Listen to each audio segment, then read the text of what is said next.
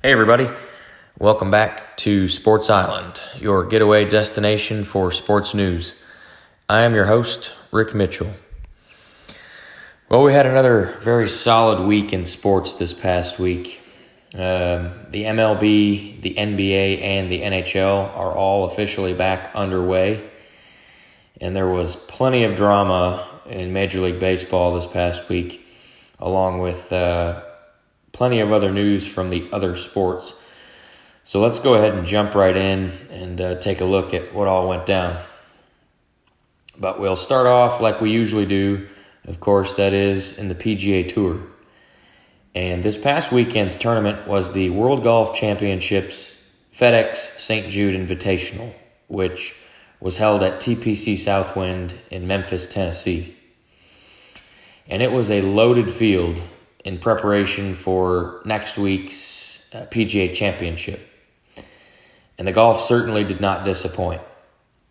There was no cut this weekend, so all the golfers that started got to finish. And as you would expect, the golf was top-notch.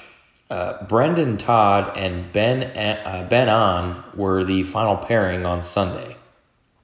And this was the fourth time this season that Brendan Todd has entered Sunday with either the outright lead or a share of the lead. He's cashed in on two of the three previous chances with 2 wins so far this year, but this weekend was different.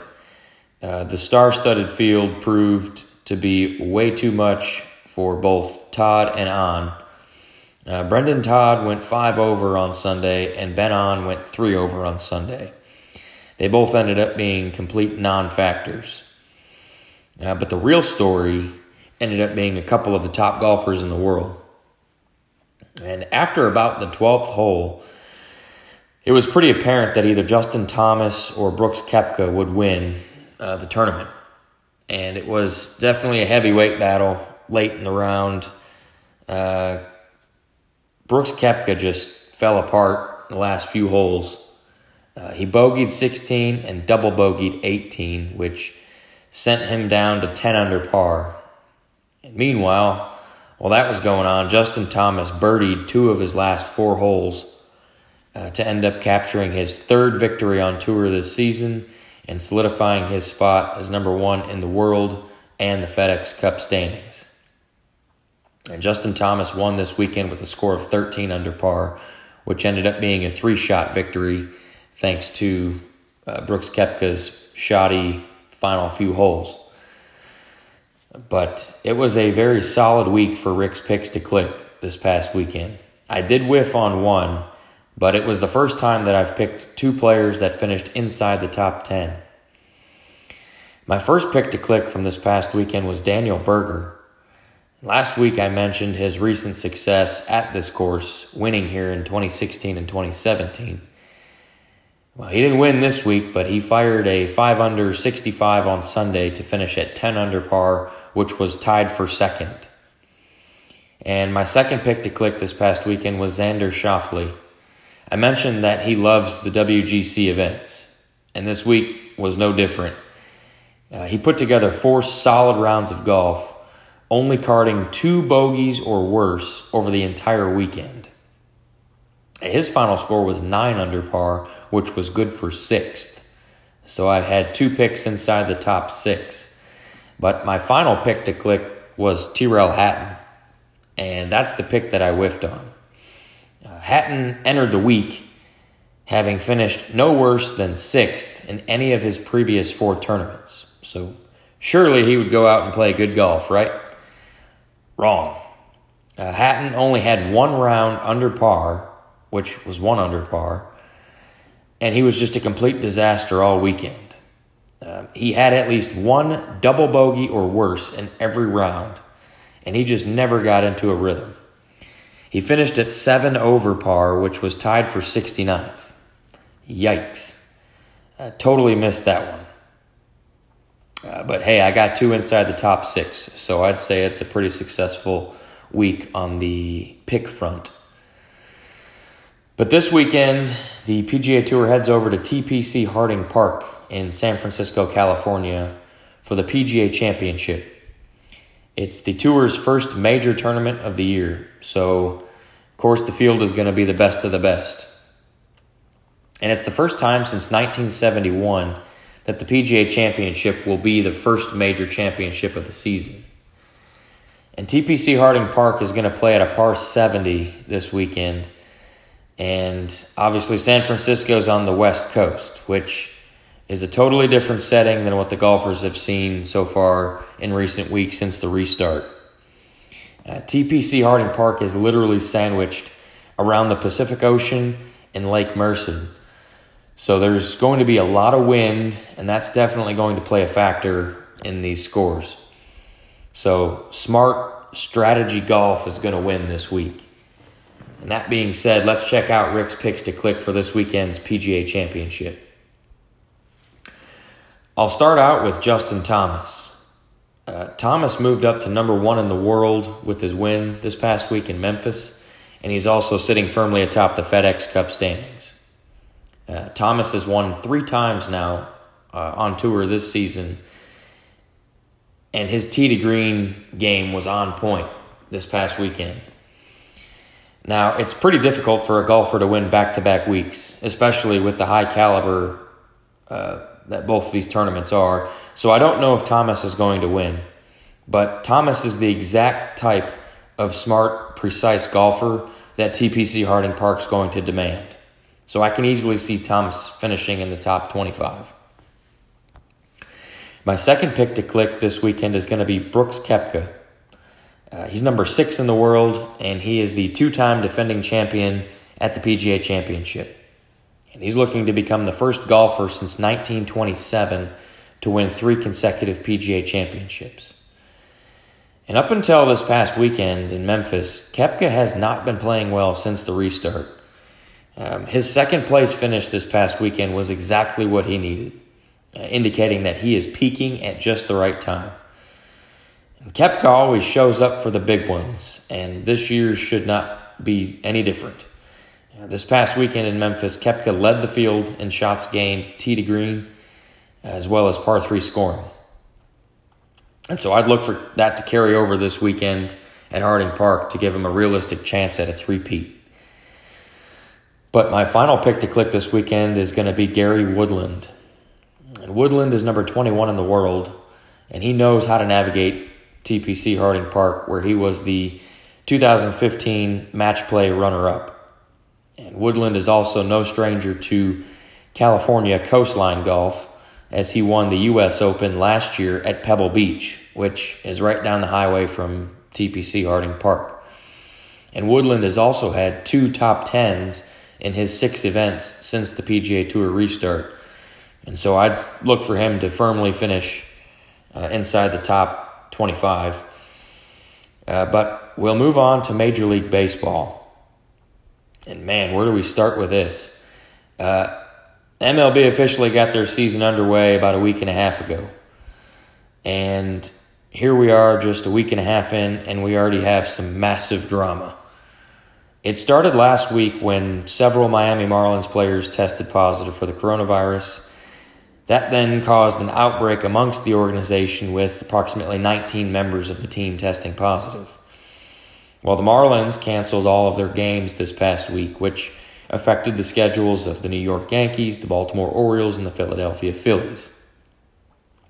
The MLB had to move some games around and adjust the schedule to accommodate those cancellations, and while still trying to balance the other teams and keeping those teams playing. And speaking of the Phillies, the Miami Marlins played the Philadelphia Phillies during the opening weekend last week, right before all the Marlins tested positive.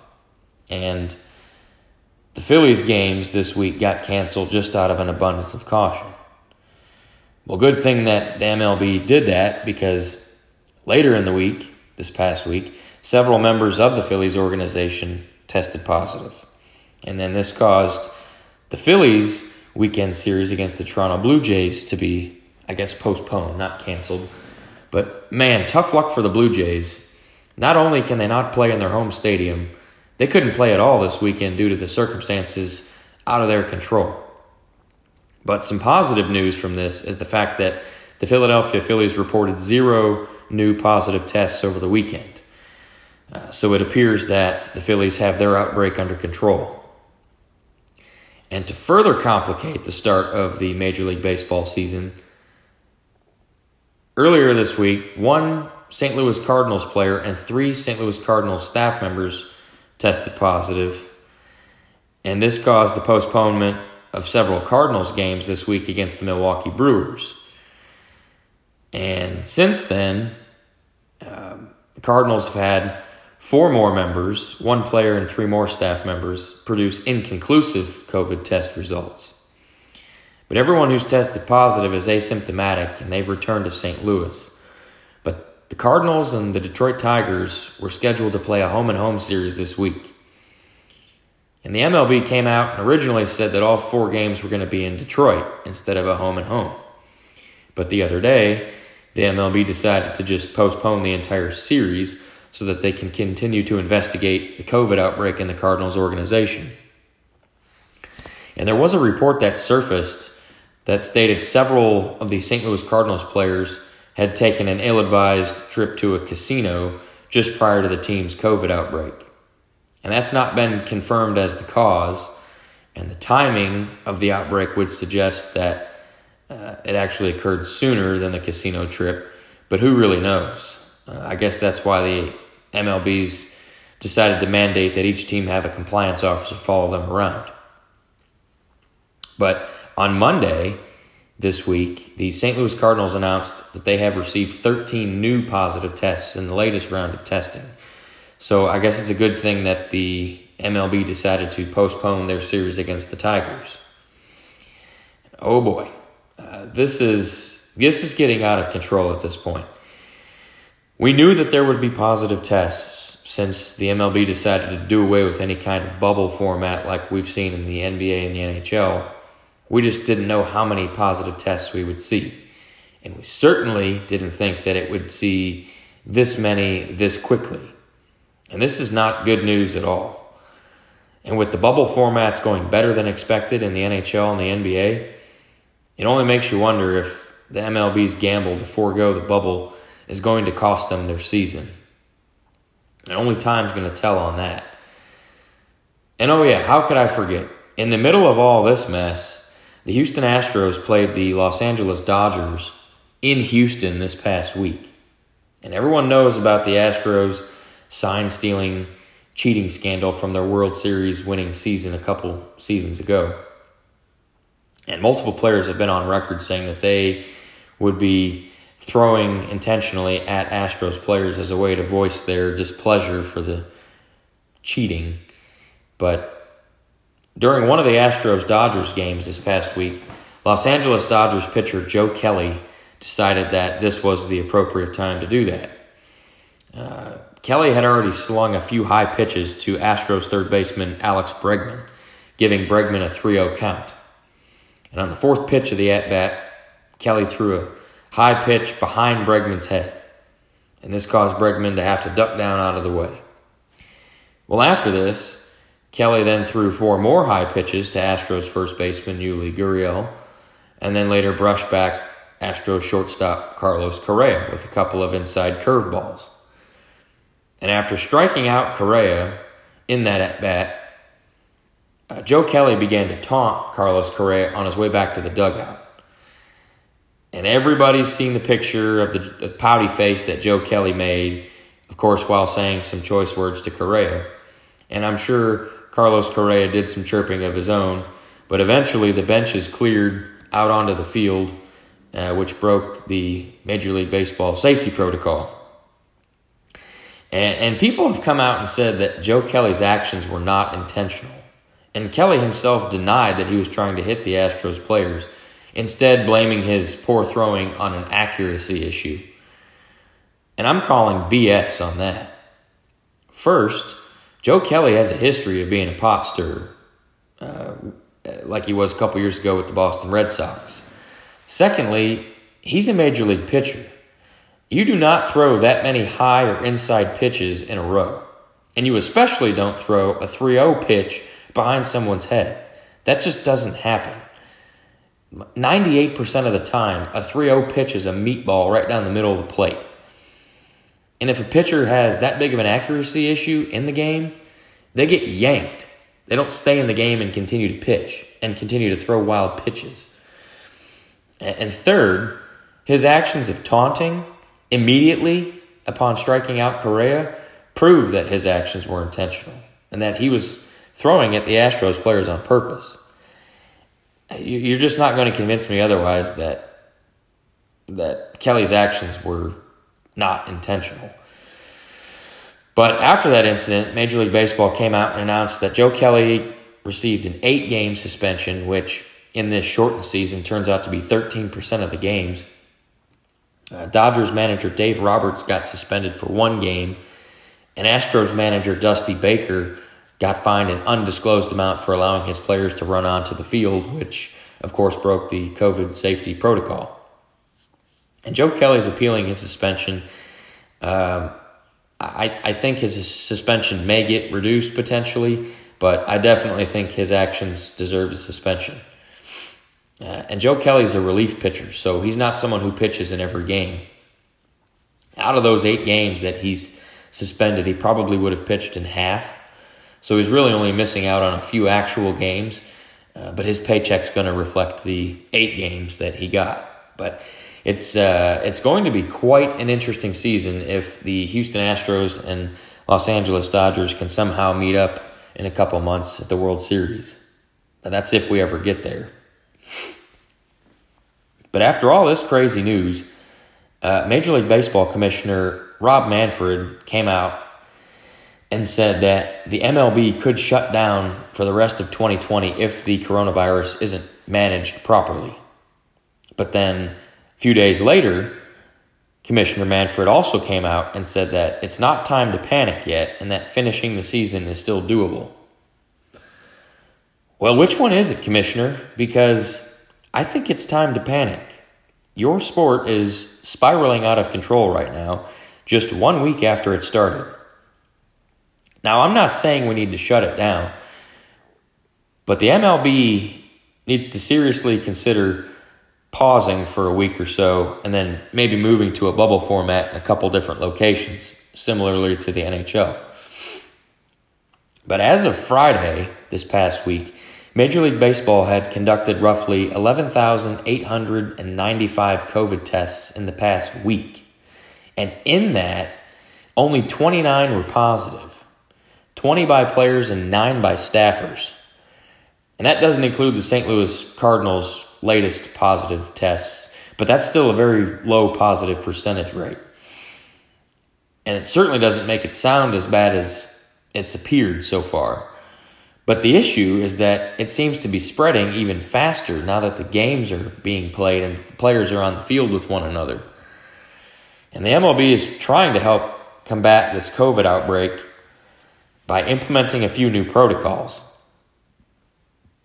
First, the MLB is mandating that players travel while wearing surgical masks instead of just a basic cloth face covering. Next, the MLB is also encouraging players not to leave their hotel rooms in road cities except to go to their games. And lastly, Major League Baseball is now requiring the team to travel with a compliance officer who will ensure that the players and staff members are properly following the league protocols. I guess every little bit helps, but we're going to have to see what this does and if it can help slow this down at all. But we'll move on to the NCAA and talk about some college athletics, mainly college football. And last week I talked about how the Atlantic Coastal Conference, the ACC, was considering adding Notre Dame to its conference for the upcoming 2020 season. Well, this past week, the ACC Board of Directors voted to proceed with the football season in an 11-game format that begins the weekend of September 12th. And this season includes Notre Dame in their conference and playing a full league schedule. So all of the ACC schools and Notre Dame will play 10 conference games plus one non-conference game of their choosing. And the ACC also announced that Notre Dame is going to be eligible to play in their conference championship game, and also that there will be no divisions within the conference for this season only. The ACC's non-conference games must take place in the home state of the ACC school, and all non-conference opponents must have met the medical protocol requirements as agreed upon by the ACC during this pandemic. And the ACC's 11 games are going to take place over at least 13 weeks with 2 built-in bye weeks. And the ACC championship game is going to be played in Charlotte, North Carolina on either December 12th or December 19th. And it's going to feature the top 2 teams with the highest conference winning percentage. And that seems pretty simple and pretty realistic, and I can see that working. But I'm not totally sold on the idea of the optional non-conference games. I'd say that they either need to all play a non-conference game or all forego the non-conference game. I think there needs to be uniformity there.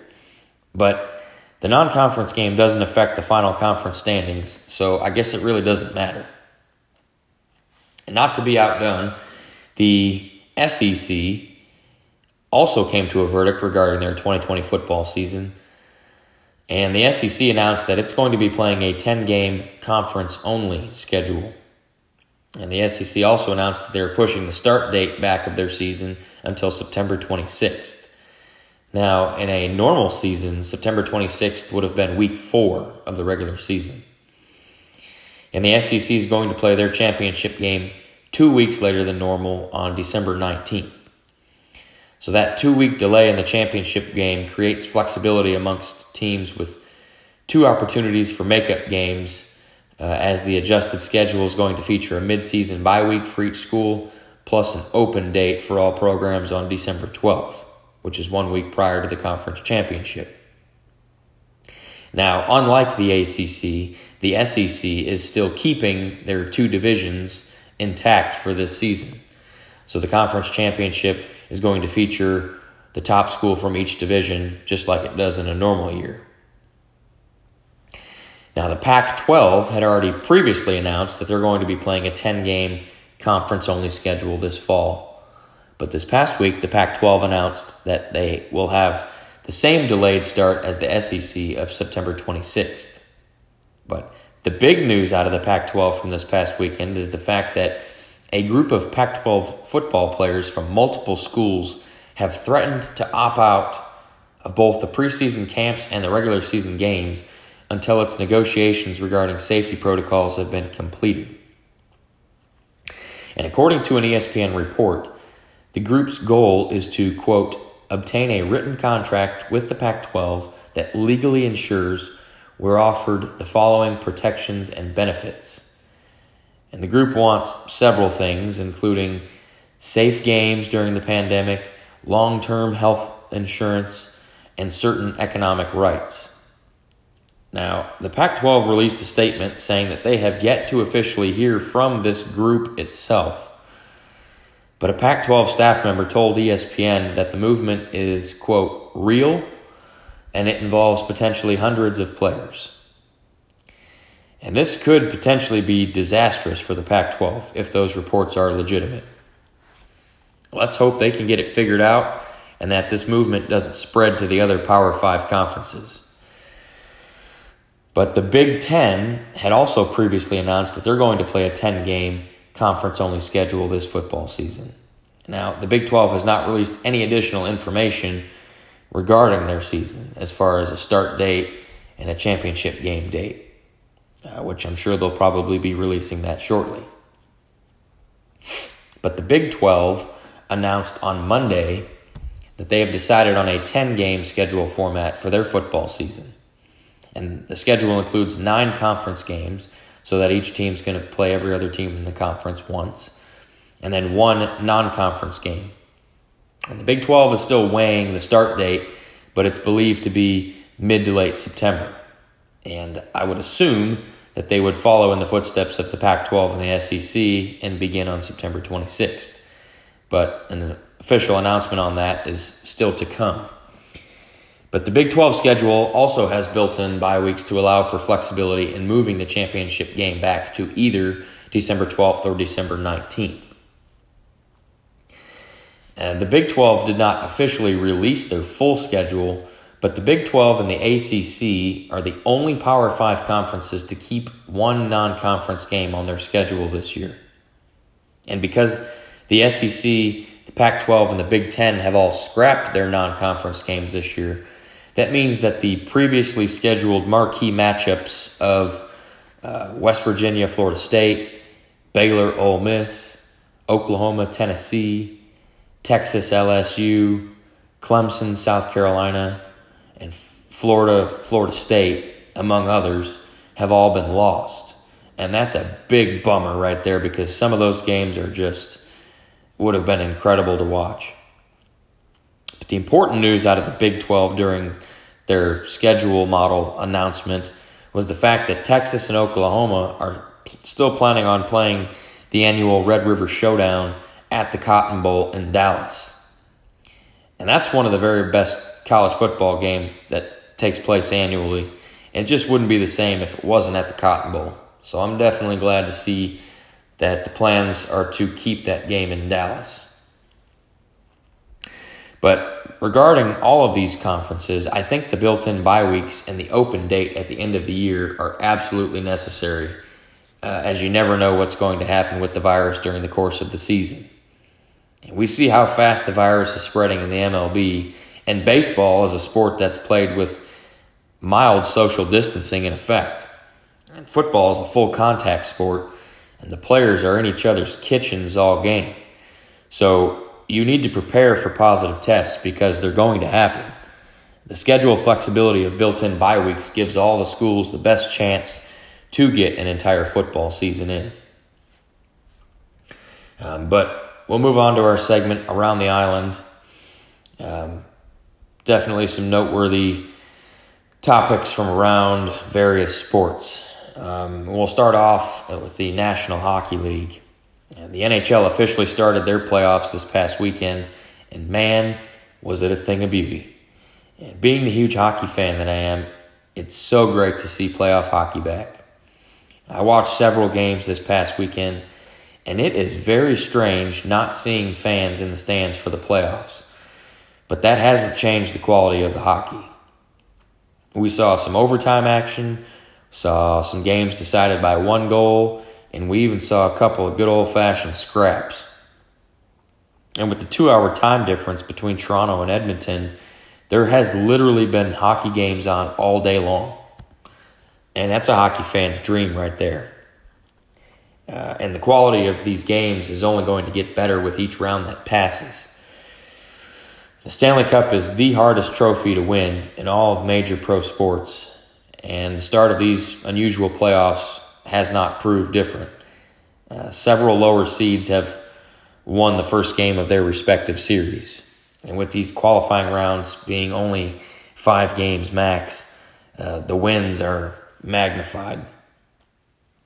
In my opinion, though, the coolest feature of the playoff startup so far is the fact that the NHL is using each team's home goal horn whenever they score, regardless of who the home team is. And that may not seem like much, but it gives the players a little slice of home when they score.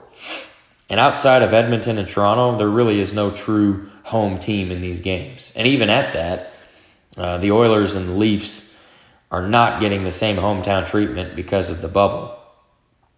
And every team has a different and unique goal horn. So I'm sure the players are enjoying hearing their own horn whenever they light the lamp. But most importantly, out of the NHL, they still have yet to produce a positive COVID test since Phase 2 of their return-to-play plan.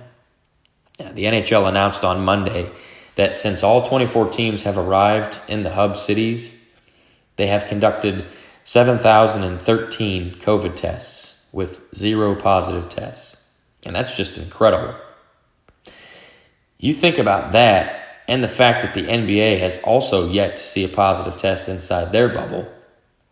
And then you compare it against Major League Baseball, who has now seen an outbreak of positive tests in their sport, and it's just not a good look for the MLB.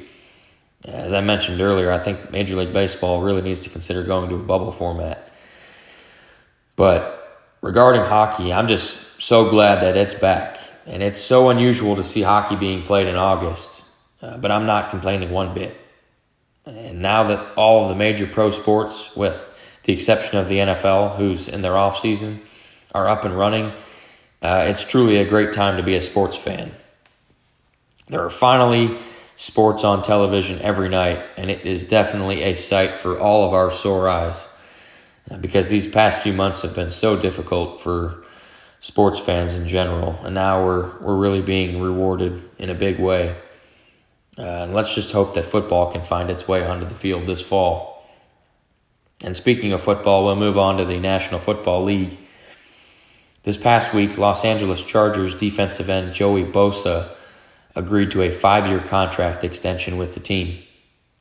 And that 5-year deal is worth $135 million, and that includes $102 million guaranteed. That is the richest defensive contract in NFL history. And Joey Bosa is just an absolute machine. He's only 25 years old. He's made 2 Pro Bowls. He won Defensive Rookie of the Year in 2016. He's got 40 sacks and 6 forced fumbles in his first 4 seasons. And he's just relentless on the field. Definitely a guy you want on your team. And he's going to be staying in Los Angeles for at least the next 5 years. But this past week, the National Football League players and coaches reported to their home facilities to begin training camp. And the initial start of training camp includes all of the COVID testing that needs to be done before the players actually put the pads on. And training camp's going to get off to a slower start this year, with team meetings and walkthroughs going on for the first couple of weeks before ramping it up and actually putting pads on in practice. And the idea is to start off slow to help limit the number of positive COVID cases. So it seems like the NFL is definitely being diligent in making sure that the safety of the players is taken into consideration. And I'm just ready for football, both actual football and fantasy football, to get going. And we're quickly approaching fantasy football draft season, so I'm certainly pumped about that. But the main news out of the National Football League this past week deals with players who have opted out of the 2020 season. And last week I talked about the players having the option to opt out of the season and making a minimum contract amount of either $150,000 or $350,000, depending on their risk status of contracting the coronavirus. Well, over this past week, there have been a plethora of players who have opted out of the upcoming season. Last week I mentioned Laurent Duvernay-Tardif for the Kansas City Chiefs opting out to use his doctorate degree to help on the front lines of the pandemic in Canada. And I'm not going to name the whole list of players that opted out this week, but I will list some of the bigger names to opt out. And that is Chicago Bears defensive tackle Eddie Goldman, Buffalo Bills defensive tackle Star Lotulelei, Kansas City Chiefs running back Damian Williams, Philadelphia Eagles wide receiver Marquise Goodwin, New York Giants offensive tackle Nate Solder, New York Jets linebacker C.J. Mosley, Green Bay Packers wide receiver Devin Funchess, Seattle Seahawks offensive lineman Chance Warmack, and a slew of New England Patriots, including linebacker Dante Hightower, safety Patrick Chung, and wide receiver Marquise Lee. They all have different reasons for opting out, but I'm just wondering how much more that list is going to grow, because there are some big names on that list. But we'll skip back over to Major League Baseball for just a second. And this past week, Major League Baseball and the Major League Baseball Players Association agreed to stage 7-inning doubleheaders, which started this past Saturday, August 1st. And with all the scheduling delays and postponements that have arisen out of the COVID outbreak thus far, the league needed to come up with a way to get all of their games in. And that doesn't even include all the games that are affected by inclement weather. So the solution that was agreed upon was to shorten the doubleheader games. And this just increases the likelihood that the MLB is able to complete their entire season. So in a joint statement, the MLB and the MLBPA said that the agreement helps promote player health and safety due to the likelihood of frequent doubleheaders because of the dynamic circumstances. But a weird story out of the MLB this past week deals with New York Mets outfielder Yoenis Cespedes. Cespedes apparently went missing from the team on Sunday. He didn't show up to their game on Sunday, so the team sent security to his hotel room. And security found the room empty. Cespedes had taken all of his belongings out and just up and left. And his agent informed the team mid-game on Sunday that Cespedes was opting out of the rest of the 2020 season.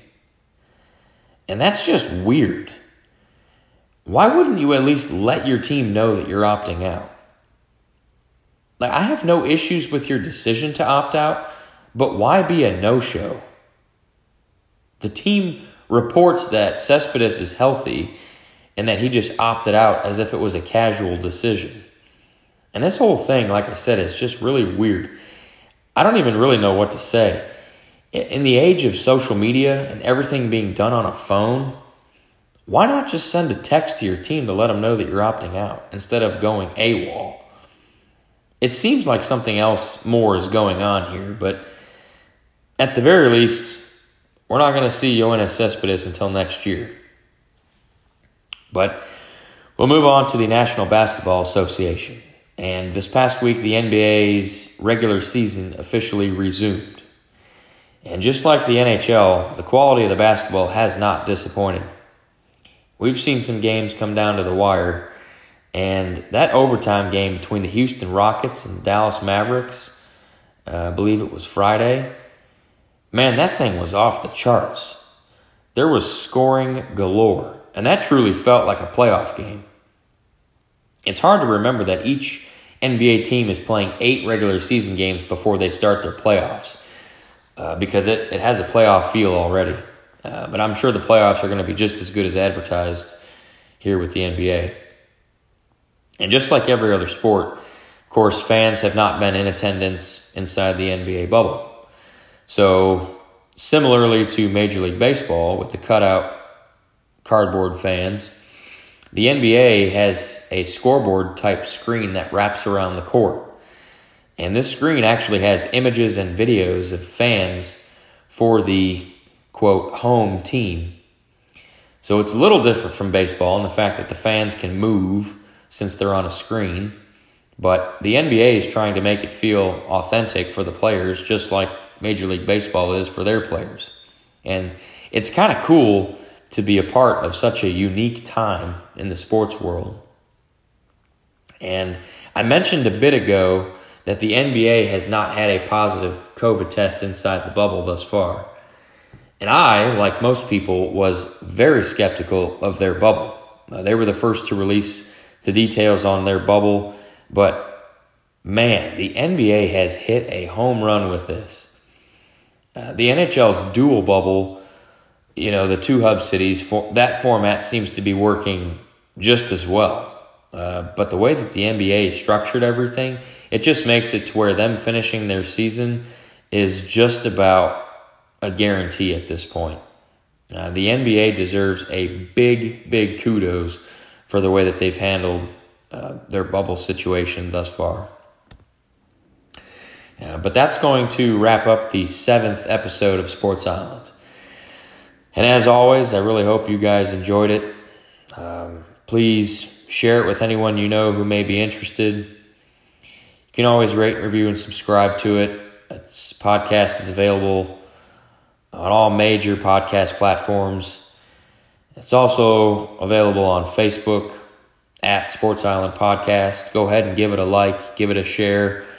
And if there's anything you need me to talk about on here that you want me to maybe dive in a little deeper, just go ahead and comment on there. Or send me a message on there, and we'll get that put on here for you.